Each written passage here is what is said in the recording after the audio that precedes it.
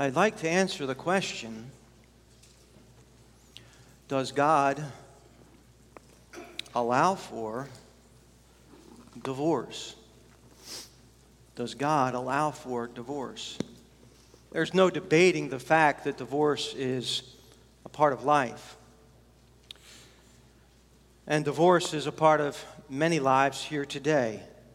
And it's an issue that the church should and needs to deal with. And a few weeks ago, I spoke on this portion of Scripture, Matthew chapter 19, verses 1 through 12, and I was unable to deal with verse 9. And so tonight, I'm going to deal with the issue of divorce and what God says about it. Now, with that, I want to preface my remarks that I am not here with a judgmental attitude. I'm not here casting stones. I am just trying to teach what the Bible has to say.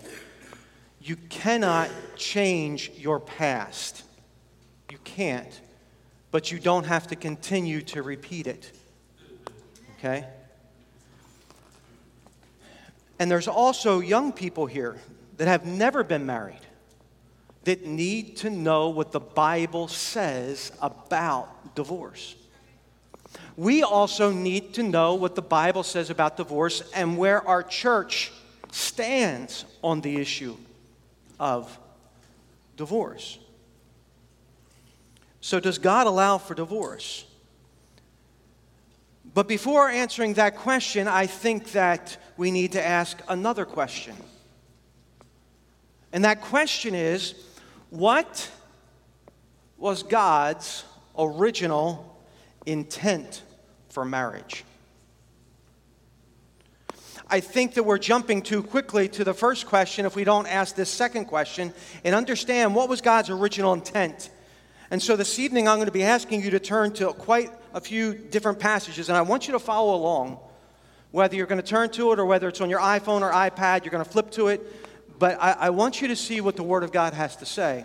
So I'd like you to turn back to Genesis chapter 1, if you would, please. Does God allow for divorce? What was God's original intent? In Genesis chapter 1, verse 27.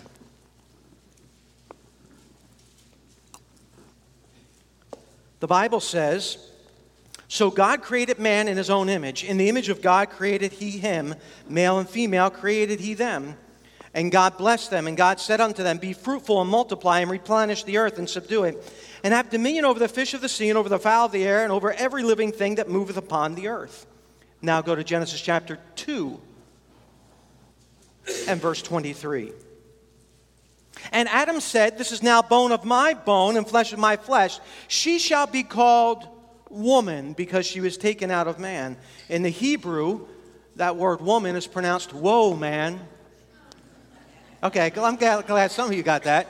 Because when he woke up and saw her, he was like, whoa, man. Because she was taken out of man. "Therefore shall a man leave his father and his mother, and shall cleave unto his wife, and they shall be one flesh." So, what was God's original intent for marriage? Well, we see that there were no extras created. There were no substitutes. So if I didn't get along with this one, I could marry that one. So God's original intent was one man, one woman, for one lifetime. And I believe that we can see the sanctity of marriage throughout Scripture. I believe we see marriage illustrated in God's relationship to Israel. Israel's called God's wife, and God is called her husband. Marriage is illustrated in the relationship of Christ to the church. In God's perfect plan, it has always been, His ideal has been one man, one woman for one lifetime. But because of the fall, marriage has been corrupted. I want you to turn to Malachi, the last book of the Old Testament. But God's ideal has not changed. Listen, because of the fall, marriage has been corrupted, but God's ideal has not changed. His perfect plan has not changed. Take a look at Malachi chapter 2. And did not he make one? Yet he had the residue of the Spirit. And wherefore one? That he might seek a godly seed. Therefore take heed to your spirit. Let none deal treacherously against the wife of his youth. For the Lord God of Israel saith that he hateth putting away. For one covereth violence with his garment, saith the Lord of hosts. Therefore take heed to your spirit, that ye deal not treacherously.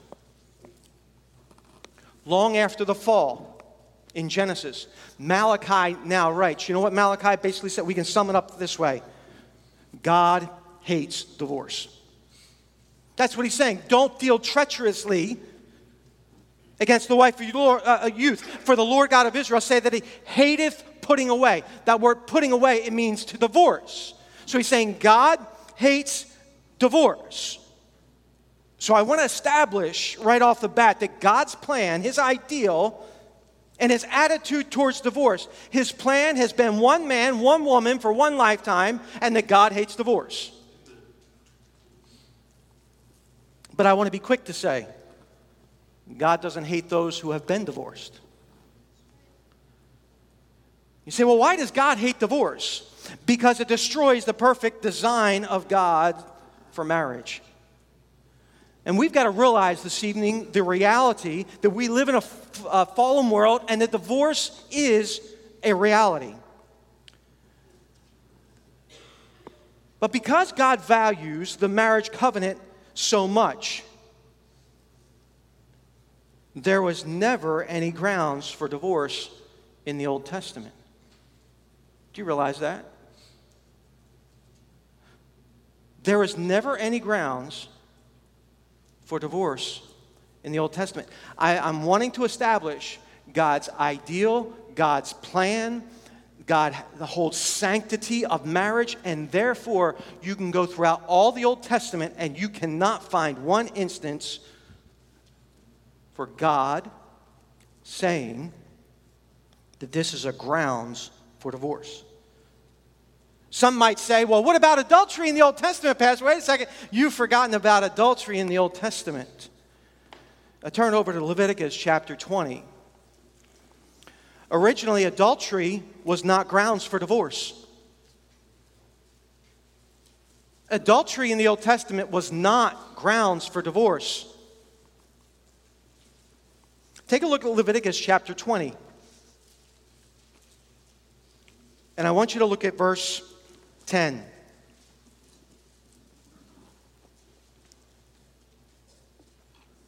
And the man that committeth adultery with another man's wife, even he that committeth adultery with his neighbor's wife, the adulterer and adulteress shall surely be put to death.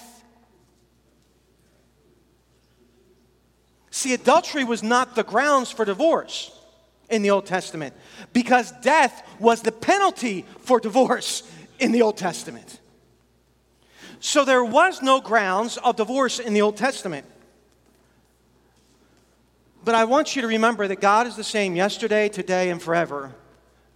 Just as God upholds his law and he's a righteous God, God is also a merciful God. And God knew that his people were not going to carry out his law. He knew that.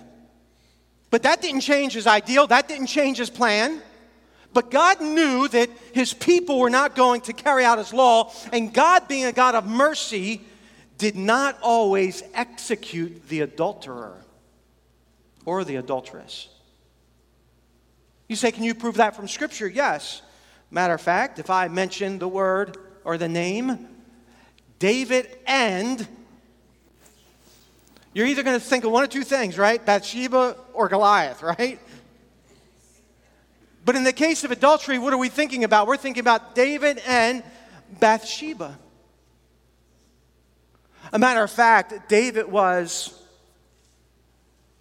more than one time an adulterer. He had many wives. It was totally against Scripture. God didn't kill David.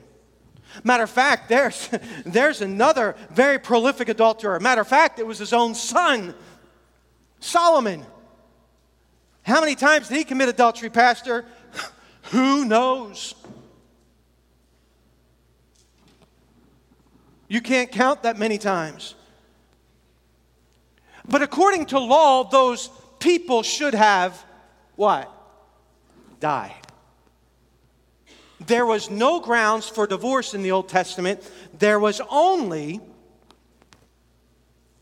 death.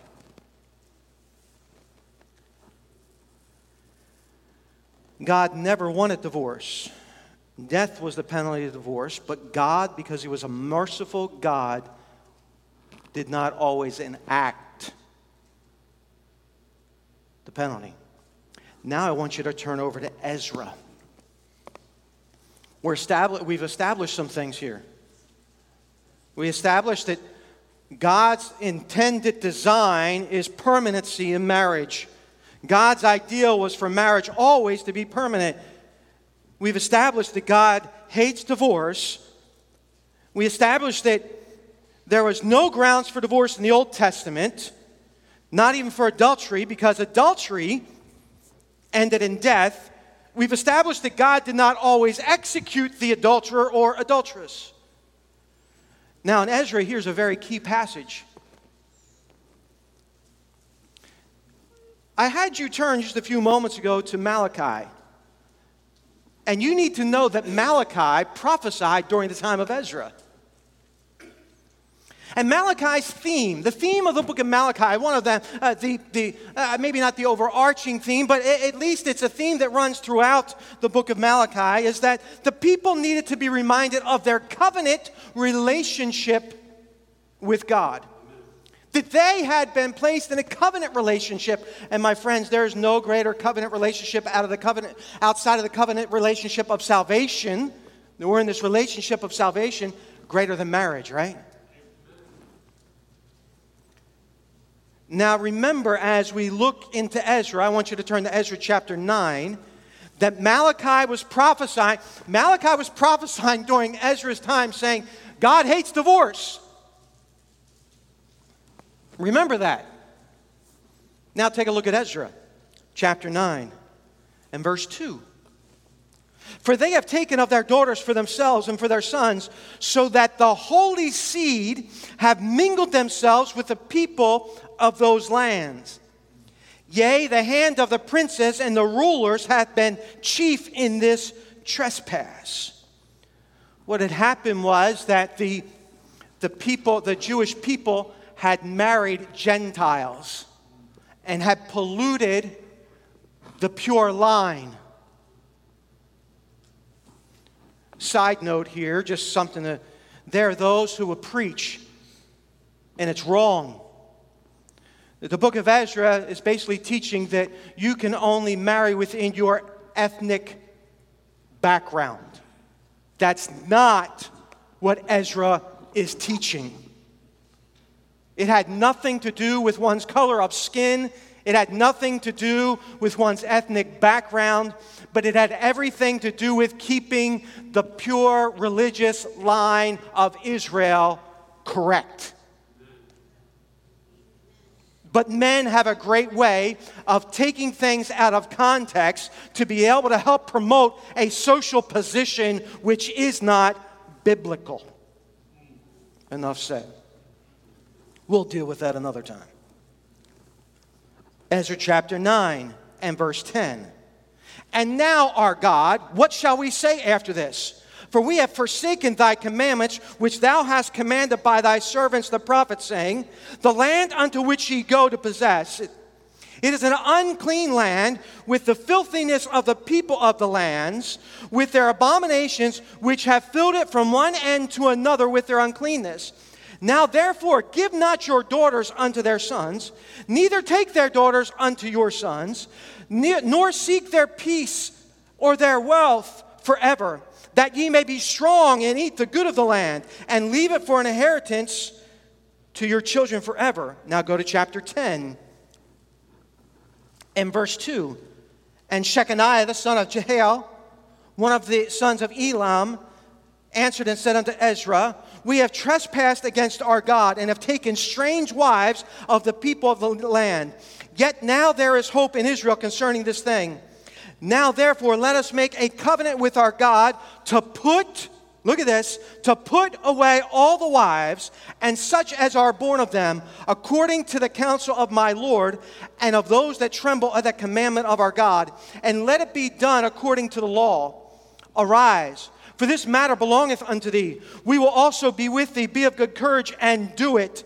Then arose Ezra and made the chief priests, the Levites, and all Israel to swear that they should do according to this word, and they swear. Okay, you say, all right, Pastor, well, what's happening? The people of Israel had married unbelievers and were corrupting the pure religious line of the Jew. Now remember, Malachi is saying God hates divorce. In Malachi, prophesying the exact same time that Ezra is alive and this is going on. You know what God says? God says, divorce your wives. What? And to put away all the wives, and as such are born of them. Wow. God's telling these men through Shechaniah to put away your wives and children. Divorce your wife. I don't know about you, but now I've got a question. Why? Why? For what cause? What's the reason? Here it is. Though God hates divorce, He is saying you're to divorce your wife because of spiritual, listen, spiritual adultery. They did not keep their religion pure. The pure line of the Jews was in jeopardy.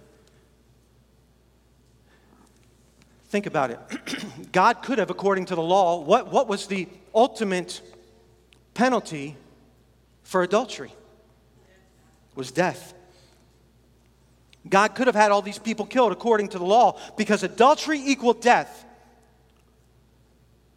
And in order for them to keep their religion or their line pure, God allowed for divorce. And instead of killing these people, God was merciful. Listen, God was merciful in calling for divorce instead of death.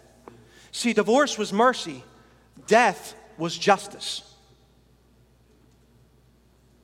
Now remember, what was the cause for divorce? Spiritual adultery. Now, I want to give you a side note here. Ezra is not establishing a Christian norm. Ezra is not saying, well, this is the way you live the normal Christian life. For some of you who might be married to unbelievers, you cannot say, well, I'm divorcing them because they're not a believer. Well, why not? Take a look at 1 Corinthians. Turn over to 1 Corinthians. 1 Corinthians chapter 7. So Ezra is not establishing a norm, but it's giving us an illustration to help us understand Matthew 19:9. It's showing us how God views divorce. 1 Corinthians 7:13 through 14. And the woman which hath a husband, that believeth not. And if he be pleased to dwell with her, and if he's willing to stick it out with her, if he's willing to stay with her, let her not leave him. For the unbelieving husband is sanctified by the wife, and the unbelieving wife is sanctified by the husband. Else were your children unclean, but now are they holy. God's saying, you don't have a right. If your mate who's unsaved, husband or wife, you're saved, they're unsaved, you don't have a right to divorce them because they're not saved. Matter of fact, they're going to be blessed by them staying with you, because as God blesses you, those blessings are going to overflow. That's the idea here. And it's going to touch them as well. And any unbelieving kids that you have. What I also find out interesting about Ezra is it is the only time in the Old Testament that God tells someone to get divorced. And why was that? What was the reason? Because of spiritual adultery. I want you to think about something. Does God ever do unrighteousness? Does God ever do unrighteousness? Does God ever do evil? Does God ever do sinful, or how about even marginal or questionable things? No.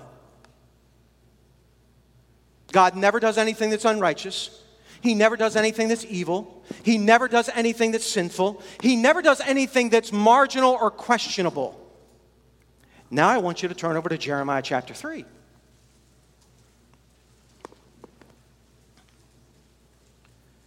Jeremiah chapter 3. God speaking here to Israel. During this time, the nation of Israel had split in two. The northern kingdom had 10 tribes, the southern kingdom, Judah. Israel was known as the 10 tribes. That, when you see Israel, it's the 10 tribes. The southern tribes, Judah, were 2 tribes. Make up a total of 12 tribes. And take a look here in Jeremiah chapter 3. And I said after, verse 7, Jeremiah 3:7, and I said, after she had done all these things, turn thou unto me, but she returned not. And her treacherous sister Judah saw it. And I saw, when for all the causes whereby backsliding Israel committed adultery, I had put her away and given her a bill of divorce. Yet her treacherous sister Judah feared not, but went and played the harlot also.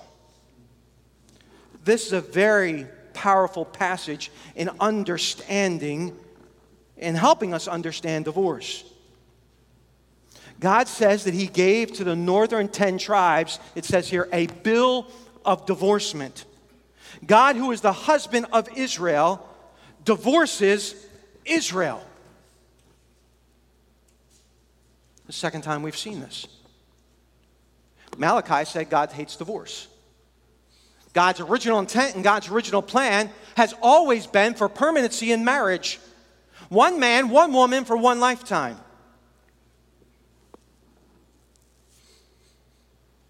And then God, who is the husband, divorces Israel. What was the reason? Here it is. We can't go, we just don't have time. But if you read, you will find that it was for continual, unrepentant idolatry. It was for continual, unrepentant idolatry. And guess what idolatry represents in the Word of God? Spiritual adultery. Isn't that interesting? Because in Ezra, God said, through Sennacherib, to be able to, Shechaniah, to be able to divorce them. Why? Because of spiritual adultery. And then God says to the nation of Israel, I've wanted you to return, I've asked you to return, but now because of spiritual adultery, I am divorcing you.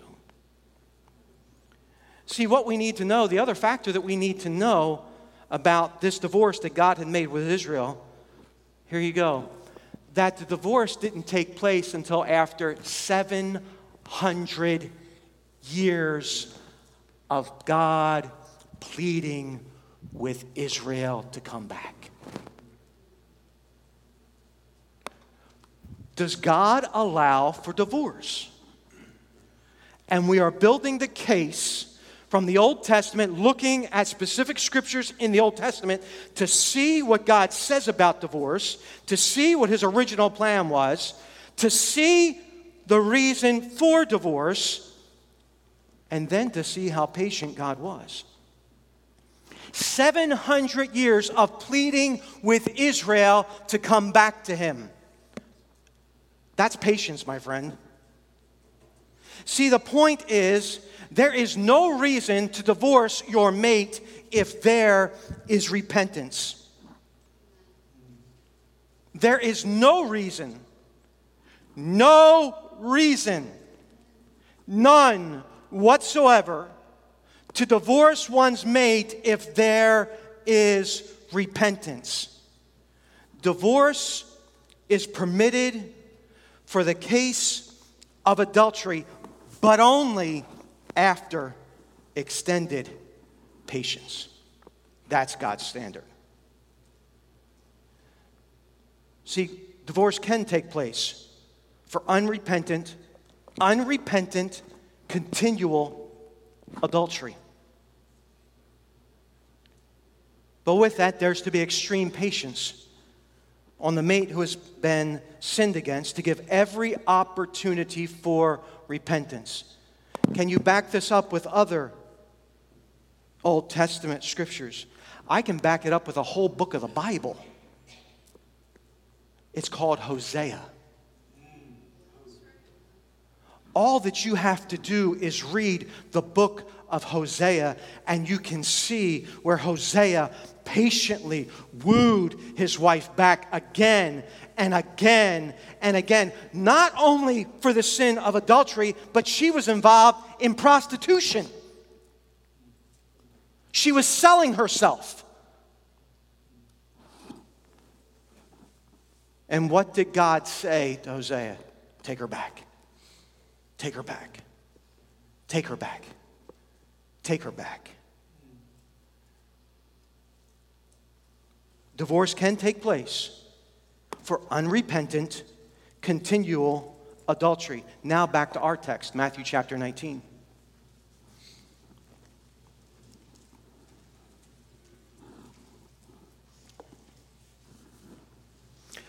While you're turning back to Matthew chapter 19, isn't it interesting to think about the birth of our Lord? You're like, what? Where did that come from? Well, think about it. What happened with Mary and Joseph? Joseph had every opportunity, the Bible says, to put away his wife, because he thought that she had been in an adulterous relationship. And what did the angel of the Lord say to Joseph? He said, don't put her away. Fear not to take Mary, for she has been given child by the Holy Ghost. See, the point is that God's original ideal and plan is one man and one woman for one lifetime. Matthew chapter 19 and verse 9. Jesus speaking, and I say unto you, whosoever shall put away his wife. Now listen, because too many times we get messed up on this verse. Because we start talking about, oh, well, you must understand, this is talking about fornication here. It's not talking about adultery. And in the Old Testament, the Jewish way of marriage, what they would do is they would go and they would have this betrothal period. And then what would happen is the husband would go off for about a year or so and build onto his father's house, and then, or however long, and then when he was ready, he would come back and take his bride. And that's very true. But we need to look at the context here. See, the only thing that they did not do was just consummate the marriage in a physical union. They were legally married. They were just as legally married as anyone in here is today. They just did not come together physically. Whosoever shall put away his wife. He's saying wife there. He didn't say fiancé, right? I mean, I am reading that correctly, right? Except it be for fornication. Now, see, most people, what we do is we translate and we say, well, see, fornication, that's between two single people. It didn't say adultery there. Fornication is the word, it comes from the word porneia. It's one of the words where we get our word for pornography. And it's the overarching word for sexual sin, for immorality. It's the overarching word. Whosoever shall put away his wife, except it be for fornication, and shall marry another. Now, wait a second. If they were just engaged, why would he say, and marry another? Committeth adultery. So now he goes from the overarching type of sin, and he's saying from the second, he's getting more specific, committeth adultery, and whoso marrieth her, which is put away, doth commit adultery. See, Jesus was not talking about single people here getting involved in immorality. Jesus is talking about married people here.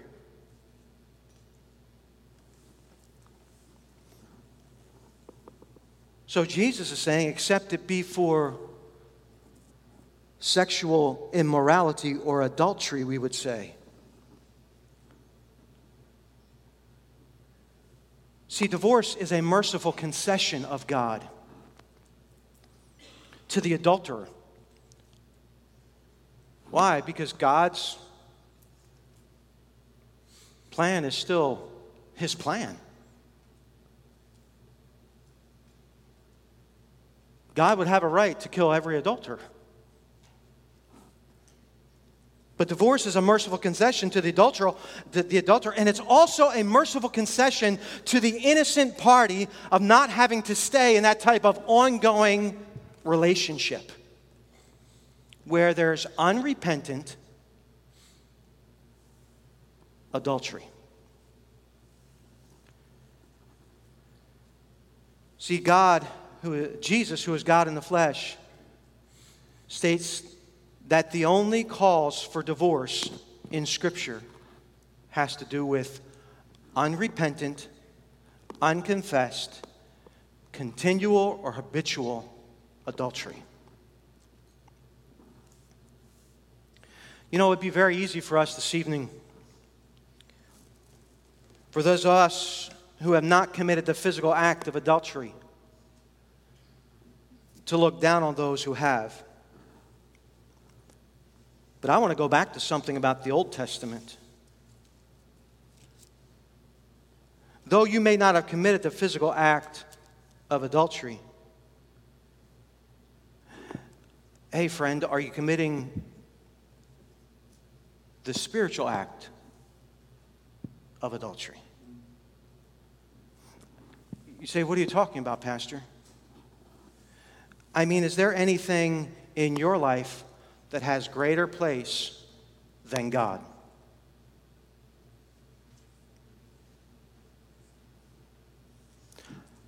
Because anything that has a greater place in your life than God, that is idolatry, and idolatry is equal to spiritual adultery.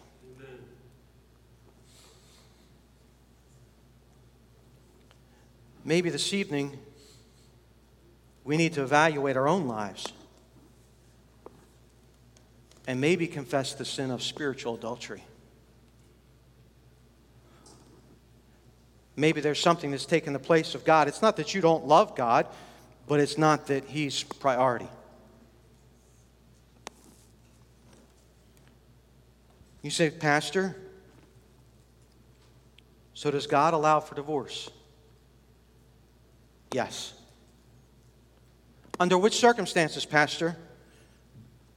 Not because your husband doesn't put the toilet seat down. Not because she burns dinner 3 times a week. Not because I've just fallen out of love.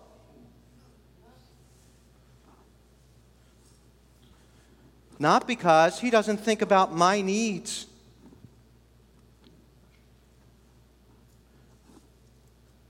There is one clause, exception, in the Word of God for unconfessed, unrepentant adultery.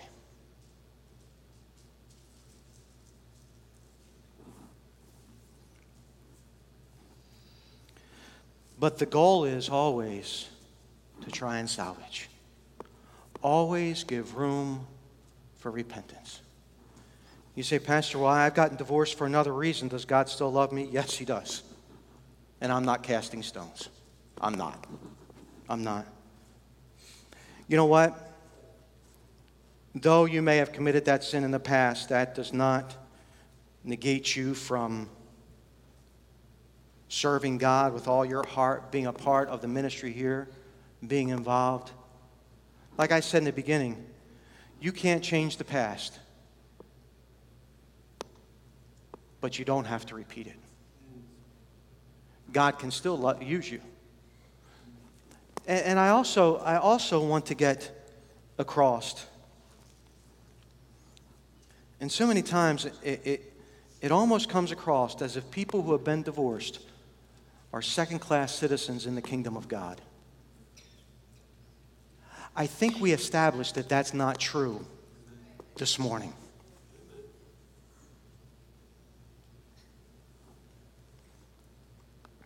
You say, Pastor, why do you tell us this? Well, number one, I don't want you to make the same mistake that you might have made in the past. Number two, because our young people, they need to know God's standard. And if I don't tell them, who's going to? Because the world's going to tell them everything else. They're going to tell them, well, if he doesn't do this or she doesn't do that, or they don't act this way, or they don't dress this way, they don't look this way, then because you're not happy any longer, you need to get out. That's not what God says. And God has taken the Old Testament and He's used those examples in Ezra and in Jeremiah to show us, except for the cause of fornication.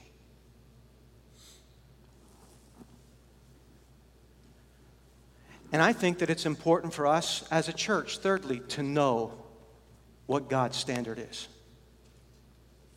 So that way, we can help others who may be struggling or contemplating divorce. Why? Because it's a real thing. And we want to be able to help brothers and sisters in the church. We want to be able to encourage them. We want to be able to support them. We want to be able to care for them and be able to show them what the Word of God says and walk through a very difficult time with them to be able to help them see what the Word of God has to say. To be honest with you, it would have been very easy for me to just skip this portion of Scripture and to just brush over it.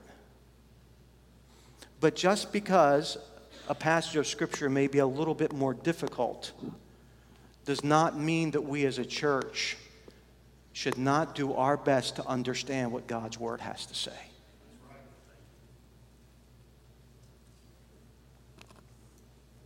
So this evening, as I said, you may not be divorced and you may not have committed the sin of physical adultery. But are you a spiritual adulterer? I am. I've been.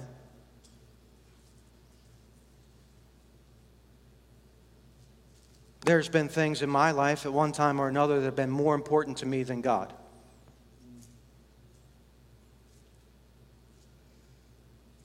And I dare say that everybody underneath the sound of my voice at one time or another has committed spiritual adultery. Because we wanted our peace, we wanted our comfort, we wanted our joy, we wanted something, we wanted security more than we actually wanted God Himself.